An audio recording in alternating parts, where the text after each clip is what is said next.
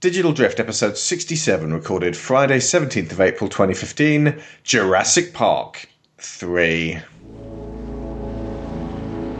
All our theories about raptor intelligence, what they were capable of, we weren't even close. They were smart. They were smarter than dolphins or whales. They were smarter than primates. I have a proposition I'd like to discuss with you. I've chartered an airplane to fly us over Isla Sorna, and we'd like you to be our guide. We'd love to make a contribution to your research here.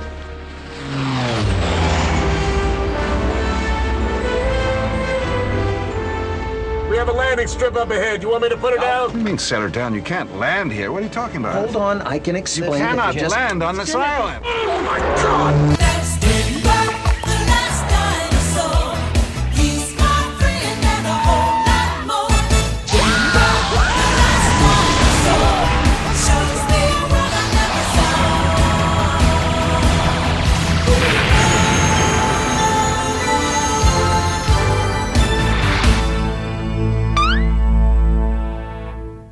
This is the second sequel to one of the greatest and most important movies ever made. It's also my 3 kajillionth favourite film. I've been drumming my head on the desk in expectation of its review, and I'm dreading giving it the Digital Drift treatment in the run-up to Jurassic World.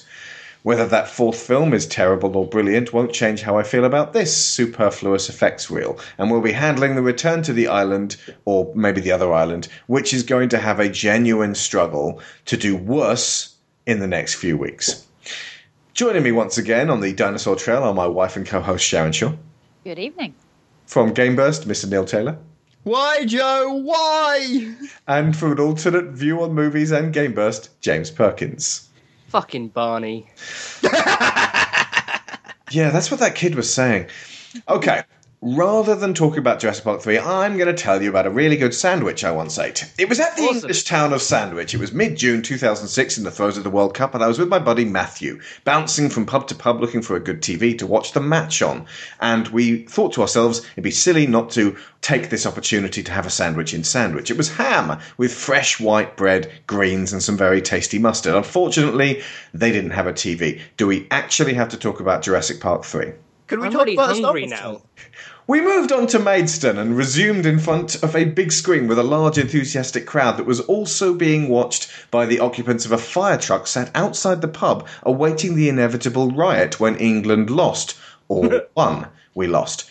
Do we really have to talk about Jurassic Park 3? That Star Wars trailer was good. Speaking of ham, did anyone ever have Brannigan's crisps? They had ham and mustard flavour. It was awesome. I'll bet you can get them in a pub somewhere still. Do we really have to talk about Jurassic Park 3? I'm your still show. really hungry. It's called Jurassic Park 3. It's you know what? I cannot sum up in words how good this sandwich was, but I'm exaggerating about how bad Jurassic Park 3 is. In the grander scheme of monster movies, it's not really all that bad. It pains me that Stan Winston and many other talented people may have been excited about working on this and probably put in a lot of hard work. Unfortunately, the end result is a highly imperfect showcase for these abilities that seems to have been made only to provide audiences with a sequel and Universal with another cash injection. Now, for the first time in the series, this wasn't based on a Michael Crichton novel. The original script was about two planes being separated over Isla Sorna, one with the kids on board and the other one with adults on board, and we follow the children's trek over the island. It's really hard to imagine that being worse than the version that we got. That actually sounds a bit grim. It does. How would they come up with a good reason for children and adults to be on separate planes? Because, well, they explained it away with a single sentence. Oh, thank God for the blah, blah, blah.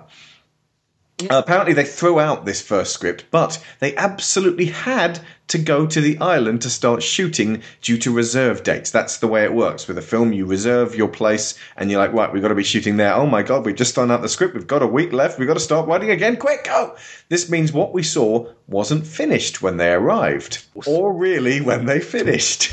I mentioned its hot young star, Alessandro Nivola, who plays Billy, on Twitter the last time I saw this movie. And the actor himself angrily retorted within a few minutes, blaming the lack of this script. So I sympathise, and I meant him no personal offence. And I mean him no personal offence. I didn't tweet at Alessandro Nivola. He just searches for anybody using his name online and sets them straight. That doesn't mean I'm not going to point out repeatedly during this review that Billy is one of the many problems this film has beyond the bungled, for me, yes, the bungled, rushed and half-assed screenplay. Okay, before we do Billy, the original Jurassic Park cost, anyone remember? 63 million, wasn't it? Correct, $63 million. Its sequel, 10 million more. And this third one, despite losing historical Hall of Fame director Steven Spielberg, composing Grandmaster John Williams, a Crichton-penned source novel, David Koepp on adaptation duties, and the amusingly wry Jeff Goldblum, somehow cost $93 million? Oh, God. Even though all it had in common was dinosaurs. Well, and Stan Winston and that. A lot of other people were involved. I think Kathleen Kennedy was producing again. Oh, yeah. You know. In their place, we got Sam Neill back, which is one of the only saving graces. First Avenger and Rocketeer director Joe Johnston, and I will remind you that I now really love First Avenger. Matrix composer Don Davis. What was the last film he did? Oof. Matrix Revolutions, and 3 curiously mismatched men on scripting, namely Peter Buckman, who adapted Eragon, Alexander Payne, who wrote Election, About Schmidt, and Sideways, Ooh. and Jim Taylor, who wrote I Now Pronounce You Chuck and Larry. Oh, explains a God, lot. what a bizarre combination. It gets better. He wrote I Now Pronounce You Chuck and Larry with Alexander Payne. Yeah. So Payne's been up, he's been down, and he's been Jurassic Park 3. William H. Macy and Tia Leone pose as millionaires who lure Dr. Grant and his handsome assistant Billy onto a tropical island with the promise of a huge payoff. Instead, they're just boring nobodies, and after a lot of running around and screaming, there is no payoff. I can't believe I didn't notice that parallel until today. Billy, to me, and this could just be my inference, is an unfeeling, slightly smirking, dead-eyed, potentially terrifying psychopath in the making. He doesn't behave like a human being. He hides his greedy, selfish group sabotage by theft of raptor eggs, and then pretty much commits a rescue attempt suicide after Alan grumbles that he's a wretched person. I seem to remember, they brought him back at the end because, test audiences were like, we don't like how Billy died. It just seemed awful. And so they were like, Billy survived! Yay! Alan, by contrast, is a crumpled and somewhat aimless man, now years after dinosaurs have been brought into the world, still hammering away at paleontology and struggling to remain relevant. Ellie has married some haircut with a government position and is enjoying a happy life of having absolutely everything: a successful husband, a nice kid, a book deal, a gorgeous house, and that lovely smile. Alan mooches around like a ghost at the feast in a truly depressing visit with the one that got away. And there's a couple of other guys, including the late and much missed Michael Jeter, who are there only to be horribly killed and partially devoured. Now, the CG had come on in the 8 years since 1993 and mostly holds up pretty well, even in broad daylight. The CG, that is. The practical and animatronics in the shadows and at night, especially in the rain, still possesses the meaty majesty it always did. However, a hell of a lot of the practical stuff, a hell of a lot, is shot in broad daylight. It actually kind of folds back in on itself as a series, since the first movie feels like a glorious theme park experience, and this third one actually feels like a documentary crew following around a panicky group of adults at an actual theme park, screaming far too much at the creaky dinosaur models. The fear factor imbalance is a serious problem. Since these are just regular people, they behave stupidly and with no understanding of the dinosaurs. Tia Leone is especially shrill and panicky. Understandable, as she's freaking out over her missing son, but a far scream from Ellie or Sarah. Her hysterics overwhelm the group, and it's frankly astonishing she makes it through alive. Since she's making so much noise, she'd be like dinosaur bait. By contrast, the InGen-funded trappers in the Lost World aren't afraid enough of the dinosaurs, at least for the first hour, and treat them like they're unremarkable. And as a result, the dinosaurs feel unremarkable to us. Only the original balanced the fear, respect, and knowledge of the creatures with wonder and reverence. And then there's the Spinosaurus. The production team decided, in their infinite wisdom, they needed to find a bigger, badder dinosaur to deliver something we hadn't seen before. They decided then to make their point by having it actually fight and fairly easily kill the T-Rex early on. Now, I could point out that the Spinosaurus and T-Rex never interacted, with this larger predator predating our hero, because he is a hero, and she is a hero, by 30 million years. I could say that the Spinosaurus was largely a water-dwelling creature from Cretaceous-era North Africa, as opposed to the Montana area for the T-Rex. And though it did also travel on land as well as water, like the Crocodilius, it was still, by virtue of its frame, liable to be far less steady on land than the Rex. I could say that information on this creature is spotty at best, with modern understanding based on the now destroyed sole skeletal specimen discovered by German paleontologist Ernst Stromer, and a few others that may in fact be a different species.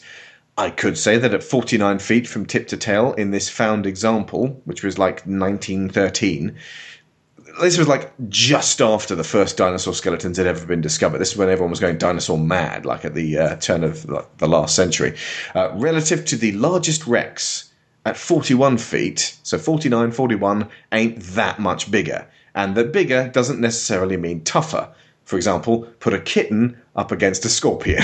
I could say that its long jaw with conical teeth, while perfectly designed to snare large fish, would be unlikely to be able to deal critical damage to a ravenous, muscular mouth on legs. I could even say that if they were going to stick to these particular pedantic dinosaur rules, then the Rex would have to be depicted as less of a fearsome apex predator and more of a scavenger that it now appears to theoretically be redefined as. I could even invoke the troubling implication that this Spinosaurus, as powerful as it is, seems more than capable of causing a series of extinction events across the island, wiping out nearly every other species. But instead, I'll just say that it's not a patch on the Rex in terms of iconic, memorable, and beloved. It's just the same monster, pretty much, with a slightly longer nose, a bit more manual dexterity, and thus not worth all of the above. The film is incredibly short for a blockbuster, weighing in at about an hour and 24 minutes, relative to like way over 2 hours for the first two. It's like 2 hours 6 minutes, 2 hours 11 minutes. The raptors are still impressive and seem to have evolved, indicated by their mottled green complexion and feathery crests. But because their manner of thinking has been tweaked, they seem less like wild animals, and thus, conversely, less scary, especially as you actively want them to eat the cast. All that being said, there are a few nice quiet conversations. The kid is remarkably the least annoying person in the film. The pteranodons are creepy and notable for being the only creatures appropriately veiled and revealed with a sense of purpose in the style of the first movie. The movie blunders from A to Q and abruptly stops as the cavalry shows up. It feels like a huge chunk of the first part of the third act is missing, as well as a finale as exciting as the original or as batshit crazy as its sequel. Again, that applies across the whole film.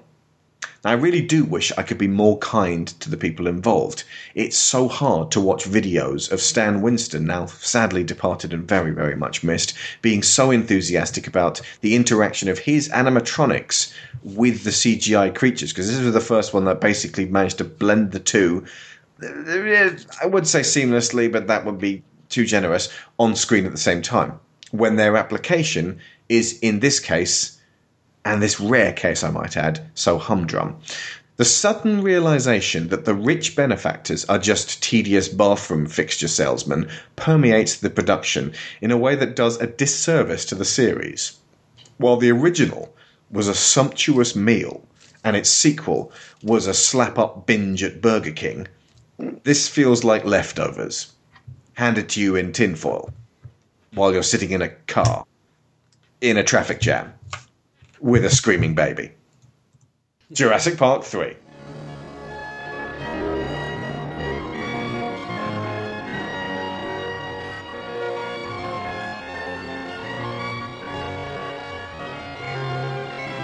Walking fucking plot hole. Yeah, explain. Okay, so I didn't appear on the first show, but people that know me know I have seen these films quite a lot. I'm kind of a little bit, well, I won't say anything, but I A super fan? yeah, I suppose. Or ain't a way. That's where putting Jurassic Park nerd. Yes. One. a diner whore. Sorry. I like that one, actually. So one of the things, if you're a big fan, you know what dinosaurs were created for the park. Even if you're not, if you have the Blu-ray, you can pause it and see, because the scene when Nedry takes the vials lists every single dinosaur that they made for the park. Guess what's not on there? Spinosaurus. Yep. Okay. So if you know anything... Also, if this is meant to be the third in the series of films, this is the same island that The Lost World took place on. Yeah, Isla Sorna. Where was the Spino during the second film, then? He was hiding underwater. He was on a fag break. Yep. He was on a fag break. I can't be asked. He smokes cigarellos. He's got to have them much longer. So, yeah. Also, another plot hole that's never, ever explained. Mm-hmm. What attacked the boat at the start? It would appear, and this is being very generous, that they fly...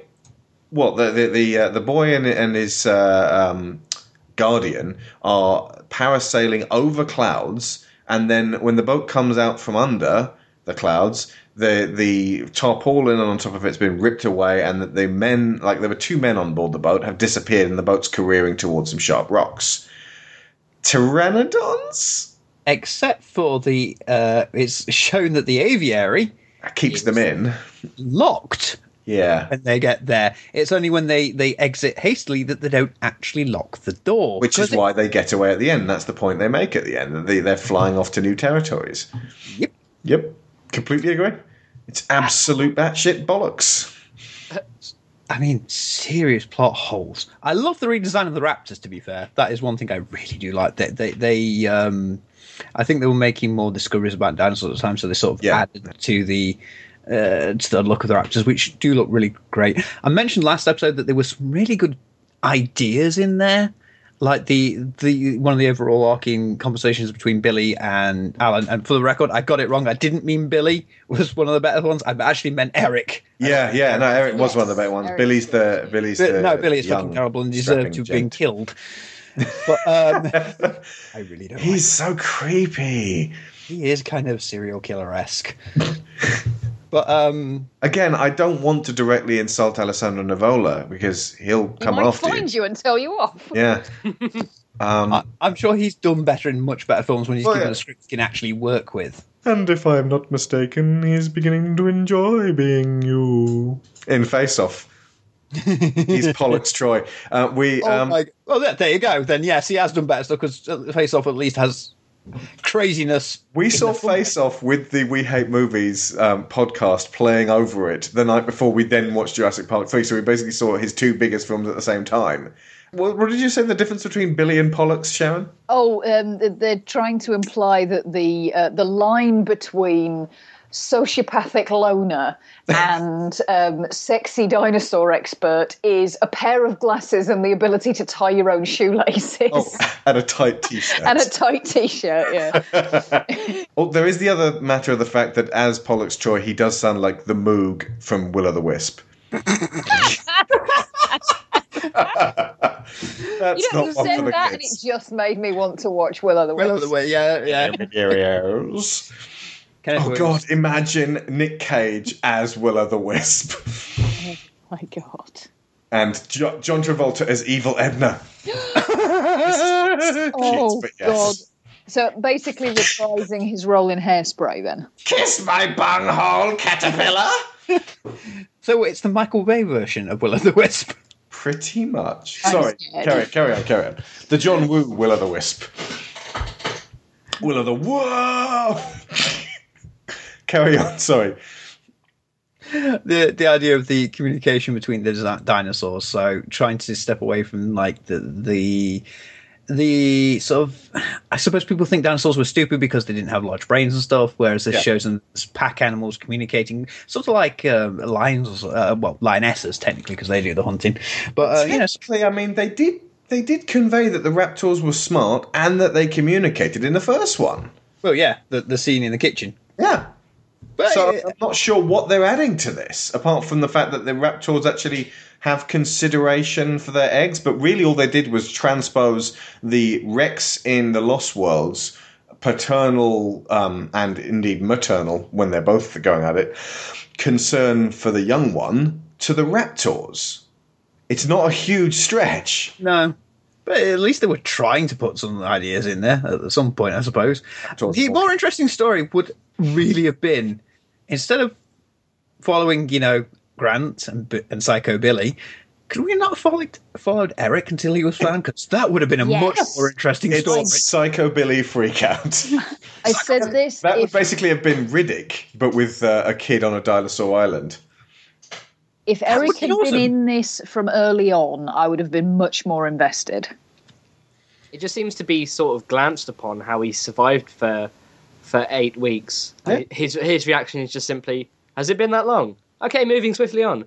So, all right, cool. So it's dinosaur people. Now that you've mentioned it, that would have been so much better. It wouldn't have been like the average Jurassic Park film, but it definitely changes it up. The idea of you're just with this kid, and it's like, what's a film where somebody has to survive in the wild, but that doesn't end in them dying from eating poison berries? I was going to say, Into the Wild. Or punching walls with broken glass. Or, oh man, live or die this day. And they're going to punch a raptor. I would pay to see Liam Neeson in a Jurassic Park. Totally pay to see that.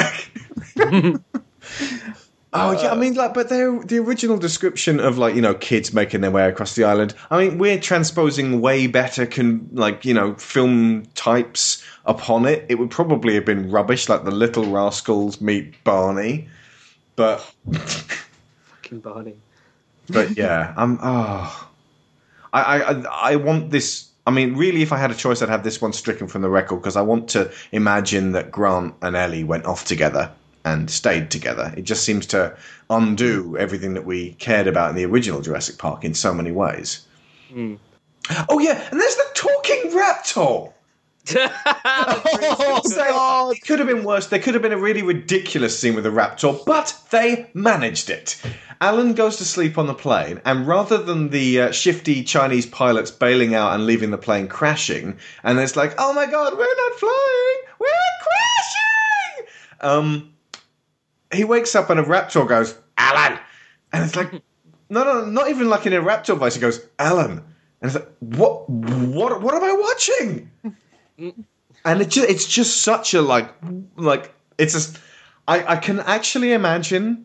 I saw this in the cinema, but it was just me and my friend Tony of Digital Cowboys fame, because the girls wouldn't come to see this. We saw 2 films that weekend, this and E.T. Guess which one was better? E.T. no contest, to be fair. I can't remember if it was the same trip, but it was definitely in the same cinema, so maybe that was a different visit, but I think it was around about that same time. I imagine in a giant cinema, imagine if everyone's drinking Coke at the same time, and then that Alan bit happens. Mass spit take. Yep. Everyone at the back, just everyone at the back gets away scot-free. Everyone in the middle's like, blah! What are we watching? I do remember when I watched this cinema, someone behind me just went, the fuck? And I think everyone just agreed with him, because it was just a memory of, yeah, we did see that, didn't we? Yeah. I mean, maybe this is better than The Lost World because it's so stupid. Or maybe not. Maybe it's the other way around. Maybe The Lost World tries to be smart. But I'm listening to the audiobook of The Lost World, and you're right, Neil. It's really smart. Told you. I'm getting really engrossed in it, and it's all about what causes extinction and behavioural patterns and the lifespan of each species on the Earth. And I'm like, I'm really engrossed in this. I really wish these 2 sequels had been much smarter. Yeah. It's a great book. Sorry to beat that guy again who says the book was better than the film, but it was. Right, it wouldn't take huge amounts for the book to be better than the film, but yeah. Going back to the Spinosaurus. Please. How did you know we were here? That phone, that stupid jingle from the store, I heard it. My phone? Yeah, your satellite phone. Where is it? I don't have it. When did you use it last? On the plane. I got a call on the plane and... What? What? I loaned it to Nash. He must have had it when he...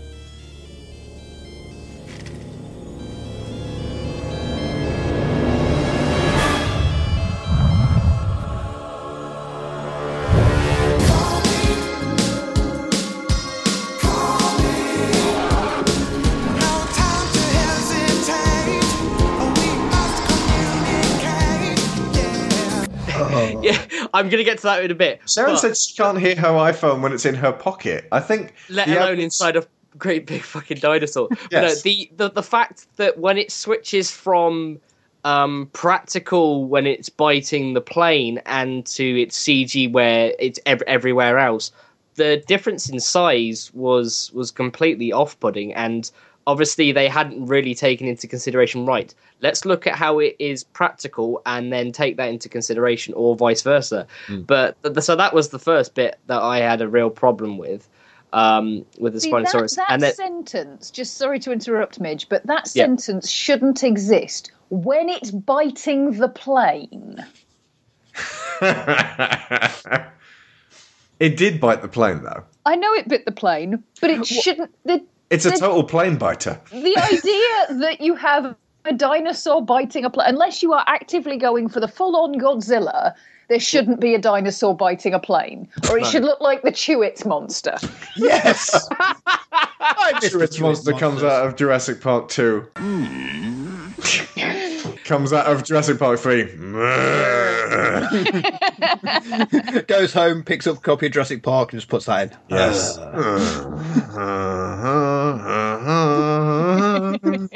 Sorry, Midge, carry on. That's all right. But then, moving on to the phone being in its stomach because he ate whatever the throwaway character's name was. Yeah, the guy. One of the many people in this film that I wanted to die, and gratefully did. Whatever you want to call him. How thick is its body? And like you said, you can't hear your phone when it's a few meters away, and it's a very loud phone. Yeah, it's a loud satellite phone. The fact as well that I believe this was picked up on another review that I read was when the T-Rex in the original Jurassic Park was making its way towards the car, the Explorers, you could hear its footsteps and everything was vibrating. That thing is bigger, supposedly, and it just appears out of nowhere, stood there, looking at it, looking at them. Surprise!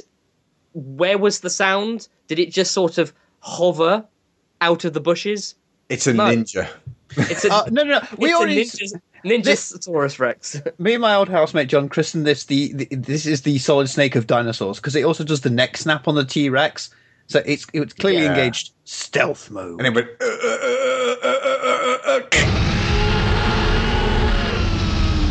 There's a bit when they run and run and run and run, and it's just about to get them, and then they run through a hole in the fence, which just happened to be exactly the distance away for them to run at full pelt and get through. But the way it's shot, if they saw that hole in the fence and ran for it, it would feel like you've got only seconds to get through. You've got to run within those seconds. But because it's shot in a way that it's like run. Oh, there was a hole. And it's like that. There's no tension there. It's more of a, how are they going to get out of this? Oh, it's easy. There was a hole. When you're writing, if someone gets into a bad situation because of bad luck, that's good writing. If someone gets out of a bad situation because of good luck, that's bad writing. And seconds later, it crashes through the fence, and then it can't knock down a little wooden door. Exactly what I was going to say. That fence is designed to keep dinosaurs out or in, and then that door is basically a door with an iron bolt thingy, but it's like that fence actually looked stronger than that. But even if it is like the thing beats its head against the door 3 times and then goes, you can pretty much hear it go, ugh, and wanders off. Bored I'm now. bored. Yeah. Yeah. It just pretty much goes bored now. Yep. Or Bored. ooh, squirrel. Me must go crap out this phone. Yeah. In the Raptor has a puffy 250 gallons of oatmeal. Ew. Yeah. Also, folks, don't eat a big dinner while you're watching this because, like, the amount of shit that suddenly gets delivered halfway through the film, it's like, hey, do you remember that shit pile in the first film? Well, now we got 4 shit piles. Yeah, it Are literally. you is the like- man who sticks his hands in the dinosaur poopy? Yeah, and then, like, I don't know if it's an Allosaurus or something like that, turns up and goes, and then buggers off again. It's like this total non-event. Like, what's this? What are you doing with this? These aren't even set pieces. It just turns up and then goes, and then wanders off again. And it turns up and goes, cameo! And wanders off. See ya. Yeah. Get my paycheck and gone. There's one bit of majesty when they're floating down the river and they go past the brachiosaurs, and there are some ankylosauruses as well, knocking about, and it's a nice sort of kind of reminder of the original, but the brachiosaurs now look a little bit too detailed and thus don't look real, which is interesting. That is interesting. Maybe just that they look so different from the original that if you change them too much, then your brain starts going, well, that's not a brachiosaur. I know what a brachiosaur looks like. It looks like this. And your brain shows you a picture from the original Jurassic Park. Cheers for that, brain. There was also another tiny little detail which I liked.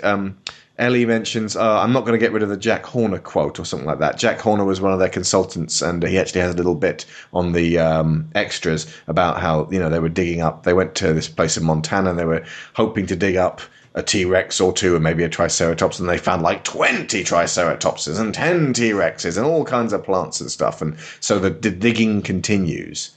But, ultimately, in a world where dinosaurs haven't been recreated, paleontologists are still absolutely relevant, and it's hard at work. Yeah. I tell you one line I did like in the thing is when they meet, when Alan meets up with the kid, and they're talking about his 2 books, and he talks about how he likes his first book, When You Liked Dinosaurs. Yes. Again, interesting character arc that we didn't get to see. Yeah. I do like the interaction between Alan and that kid. Frankly, he should have met the kid much earlier. I mean, really, that would have been a really great focused film if it had been the kid on his own for the first say, third of the film, and then after trekking across the island, he meets Alan Grant, finally, and then, like, the reveal of Grant is as cool as the reveal of the dinosaurs. You're like, at long last, Grant's finally touched down on this thing. And, like, then they have to get off Jurassic Park together, just a boy and this unconventional father figure. And, he could ask him about why things didn't go right with Ellie and stuff like that and blah, blah, blah, blah, blah. Just keep it focused.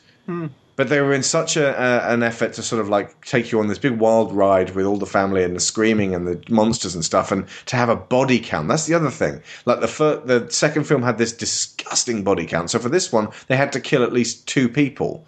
Did they?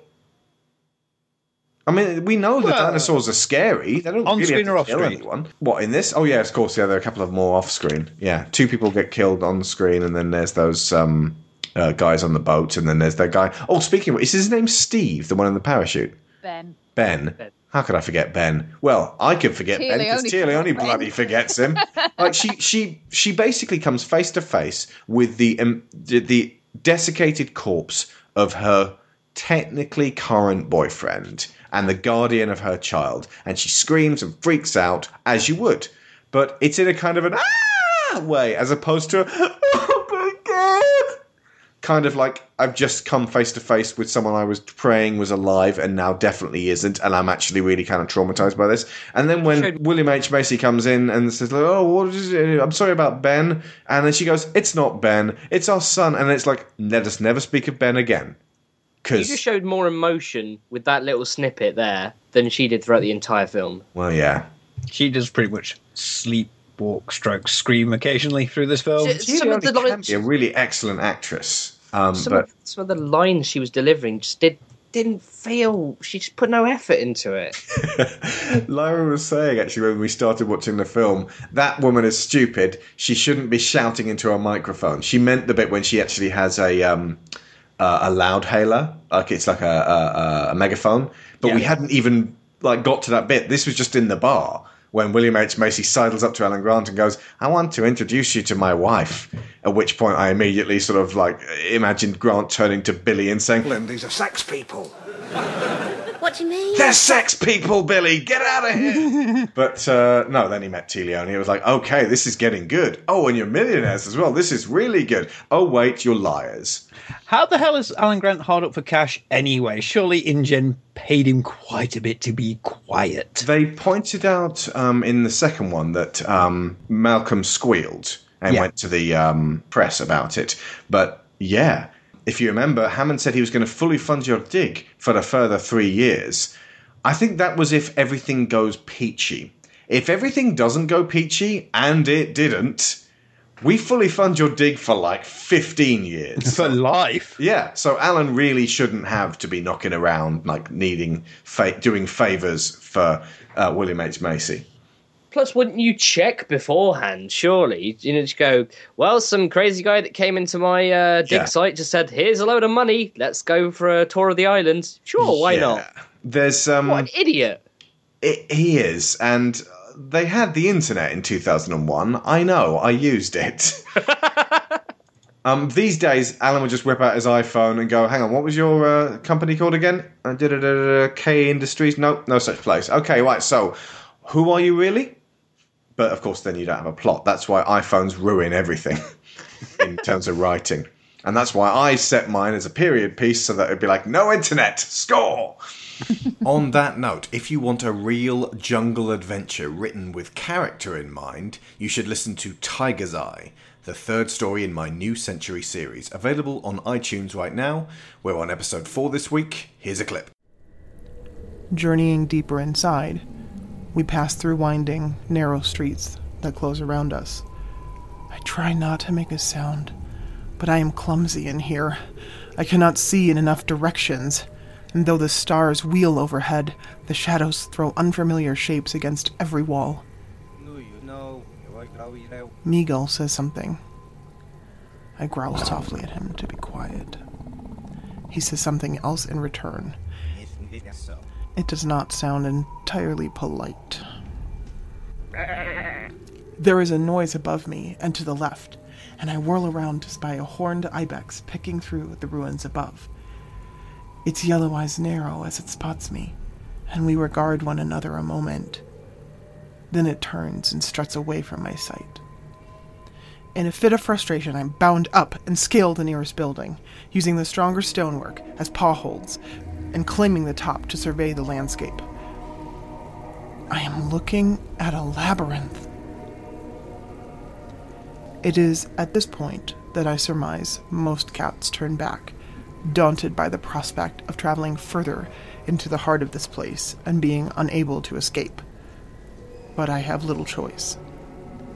In the distance, I can see an enormous temple rearing up above the myriad rivulets of stone.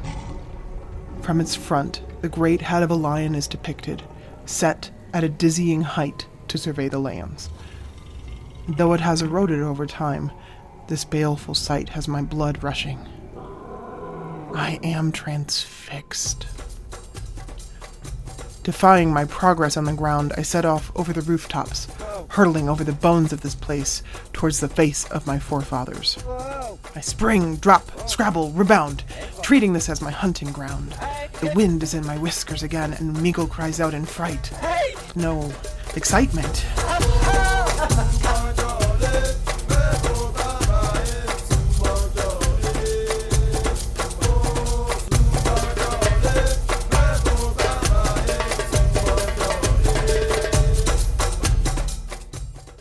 New Century and Digital Drift are supported by Patreon. This means we don't have to get sponsors or try to make ends meet through advertising. All that hard work is paid for by many of you guys. Our special sponsors this month include Nick Grugan, Joel Robinson, Russell Osborne, Maureen Foley, Ben Hayes, Stefan Gardenia, Kieran Datchler, Lorraine Chisholm, Livio Dela Cruz, Scott Corzine, and Erich Travers. Thank you all so much. along with everyone else who supports these shows every month. So there is actually, like I said, a couple of nice bits when Macy, I can't remember what his name is, and Tia Leone are just talking Paul. That's another thing. Like, she's yelling, Paul! Later on. One of the reasons I changed my name from Paul to Alex is you can't scream the name Paul. Try it, folks. It doesn't work. Alex, Paul! You can, yeah, it doesn't work. Paul! You do realise Plex is now going, what? Yeah. Absolutely no offence to people out there named Paul, especially Paul Shotton. But yeah, Paul and Tia have a chat about, I've been swimming, you hate swimming, da-da-da-da. And then they chat about, I think she says something along the lines of, was it like, I wish you didn't have to be here? It's something along the lines of, I'm sorry you had to be here. And he says, I'm not. Yeah, I'm not. And it's like, oh, that's a nice conversation, until you pointed out that she's basically saying, I'm sorry you had to be here while I searched for my son. And it's like, well, no, wait a second. Surely she should say, I'm sorry to say this, but I'm glad you're here, because I wouldn't want to be searching for our son with anyone else, which is just a better way of saying that exact same thing. But, is that the worst bit of Jurassic Park 3? That is the best bit of Jurassic Park 3. I mean, it might not, but there's a couple of other sequences, but there's no sequence in this which compares to any of the other two films that I can think of, really. No, it is. It's. I'm not going to say bland, but it's definitely generic. You know what I mean when I say about showreel? It really does kind of feel like it's like, hey, check this out, and how about this? And we've updated this. It's box ticking. Well, we've got to have the Raptors, but we have to have the T-Rex. We'll put the T-Rex in, but we need something bigger. And we do the Spinosaurus. Oh, we keep promising the flying dinosaurs. We'll do them. Checkbox, checkbox, checkbox. Yeah, done. Yeah. It really is. This franchise at this point in time, obviously we didn't know Jurassic World was happening, and we haven't mentioned any of the disastrous stuff that they were planning for a fourth film. Thank God. It'll give you nightmares. It'll give you nightmares. But seriously, why did Dino Crisis work? By the way, Resident Evil with dinosaurs. I mean, that should work. It worked up. Strange enough, it worked up until the third one. Oh, really? The first two Dino Crises were good. Yes, and the second one's. I actually think the second one's really, really good. Okay. The trouble is, it got really up its own backside with its plot because it gets into time travel. And me and Alex know what happens when we talk time travel because I get a headache. Yes, understandably so. Actually, you did point out, and this makes sense, I suppose, a good point, which is dinosaurs haven't been in more stuff because it's very difficult to get them into our world and our time without resorting to either they were created in a lab by people trying to recreate dinosaurs, which is very expensive, or time travel, in which case you've got so many other things to deal with at the same time, which kind of means that dinosaurs are difficult to just sort of crowbar in. Another film we didn't mention that has got dinosaurs and actually does them really quite well is King Kong.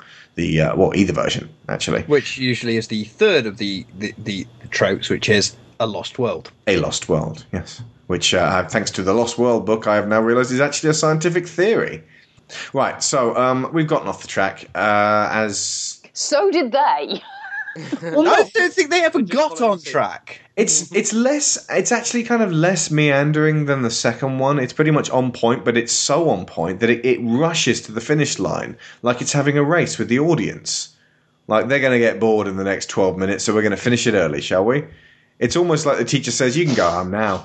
Yes, plus as well, at the end, with the phone call, when they're submerging in the water in the Good tank, point.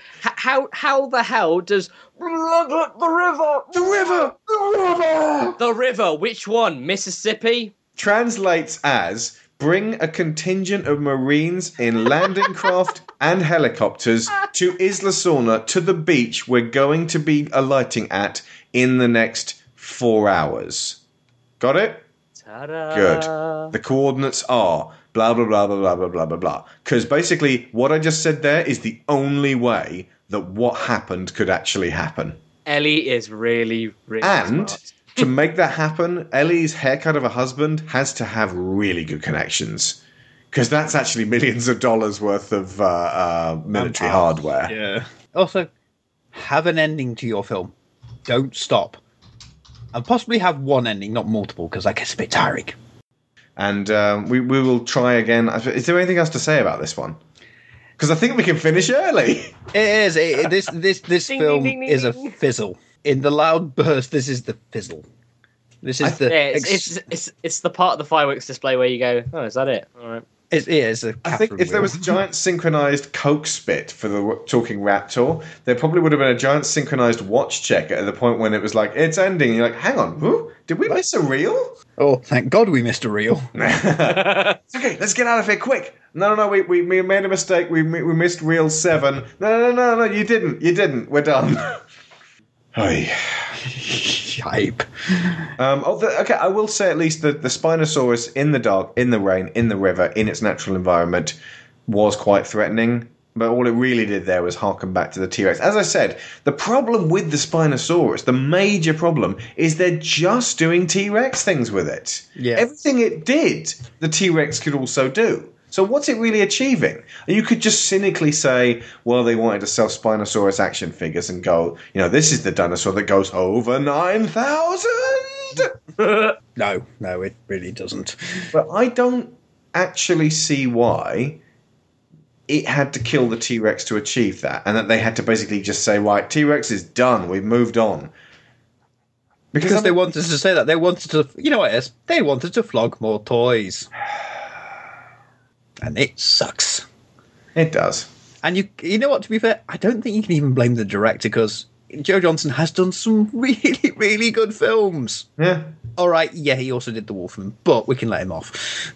The Wolfman, God. I am amazed at how the adherence to the digital effects in the first Avenger comes off so seamlessly. That you, like, they were, I'm reviewing another one of his films, that people were coming away from the transformation scene and going, wow, how did you get that little guy into the muscle suit? And they were like, no. The effect was turning the big guy into the little guy. That's how seamless it was. And it worked. Yeah, and that was from, Joe Johnston, who started on effects, and he was on the Star Wars trilogy, and he was always part of, like, Lucasfilm, and, like, I don't really think we can place the blame squarely on anyone, apart from possibly just a really rushed production schedule, lack of somebody saying, this has to be a great story, first and foremost, we'll make it set in Jurassic Park, and ultimately, whether it feels like a Jurassic Park story or not, it will be a great story. The problem was, it felt like they were saying, we've got to make a Jurassic Park fun adventure.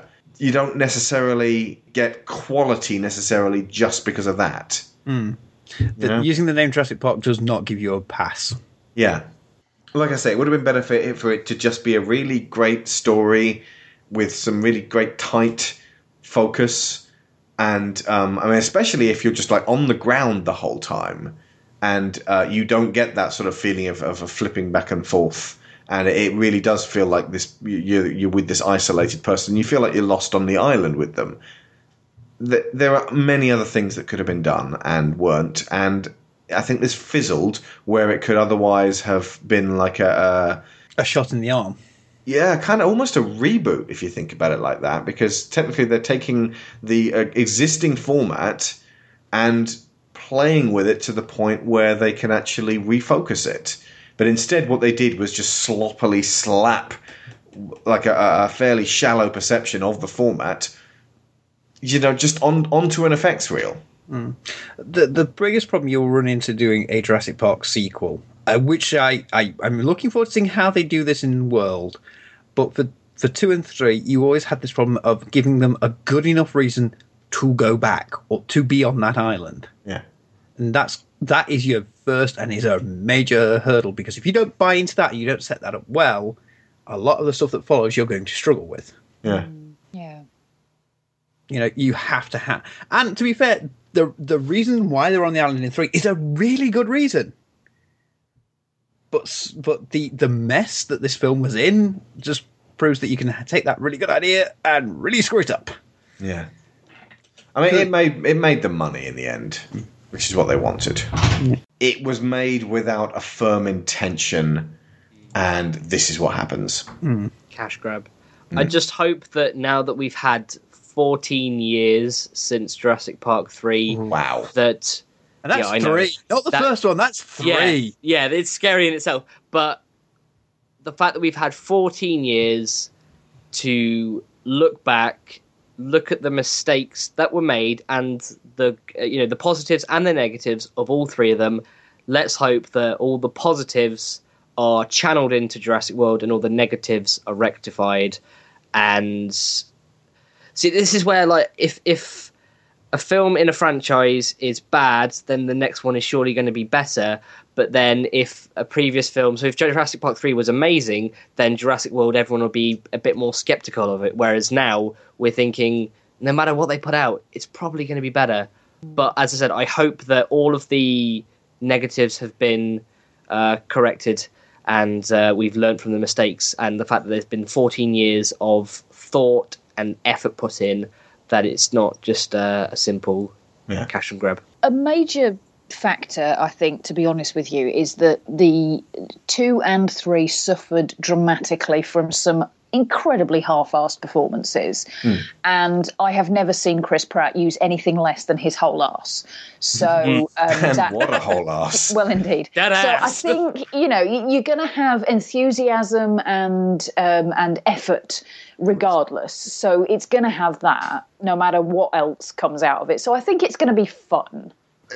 By and large, if there's like a 14-year gap between films when they start things up again, the reboots tend to at least be better than the film which killed the series. Yeah. Except this isn't a reboot. It is. affects, well, we're not sure.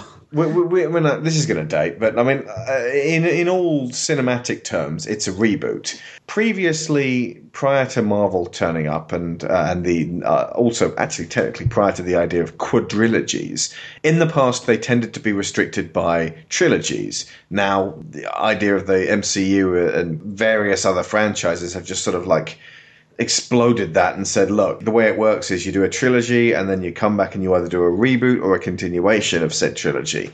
A lot of the best reboots are also continuations, but I can't really think of something that's been away for ages and then comes back and it's like, wow, that was rubbish, you weren't even trying. I'm sure there'll be many which are exceptions to prove the rule, but by modern day standards, have a think about it. Because, I mean, like, for example, Batman was away for 3, 4, 5, 8 years. And when it came back with Batman Begins, oh boy. I think Superman Returns disappointed people because they'd been waiting since Superman 4, which was terrible. And that was, 1987 or something like that? And then nearly 20 years later, Superman Returns comes out and people are like, why isn't he punching people? And then Man of Steel came out and everybody was why is he punching people so many times? Let's see. The Mask of Zorro came out for the first time since the last Zorro film must have been ages. Geez, I don't even know what the gap between that is. Yeah. Strangely, curiously populated by the Welsh, though. Curious? Oh, yes, of course. Well, it stands to reason that my daughter would be Welsh as well. We're the Welsh Mexicans. Do you even know how a sword works? Yes, the pointy end goes in the other person. Pointy end goes in the other man. Stay tuned, folks.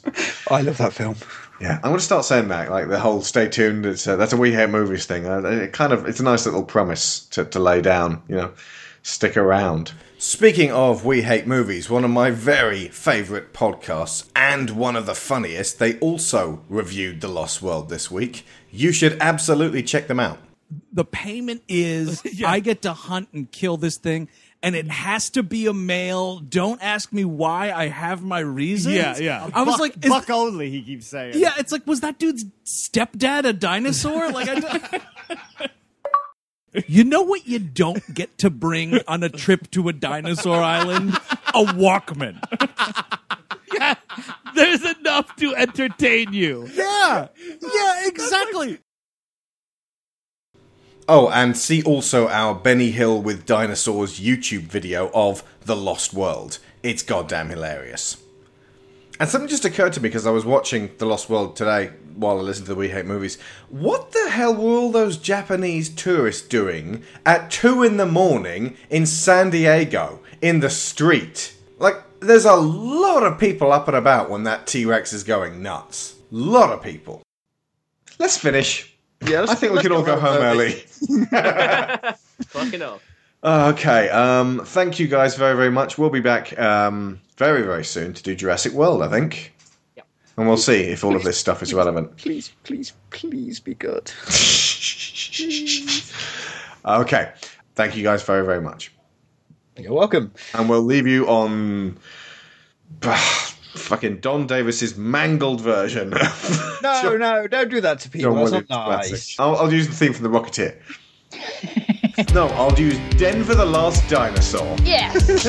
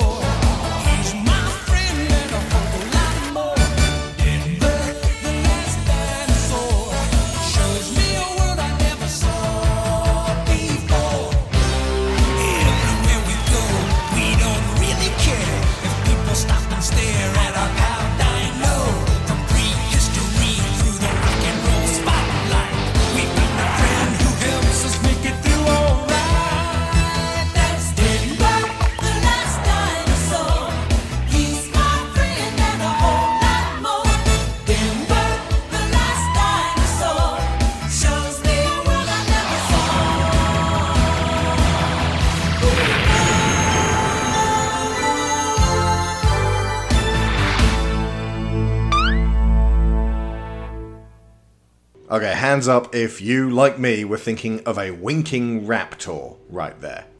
We didn't like this film, did we? That much? No, I mean, we had a dino crisis, if you will. Oh! And on that bombshell. Good night, folks.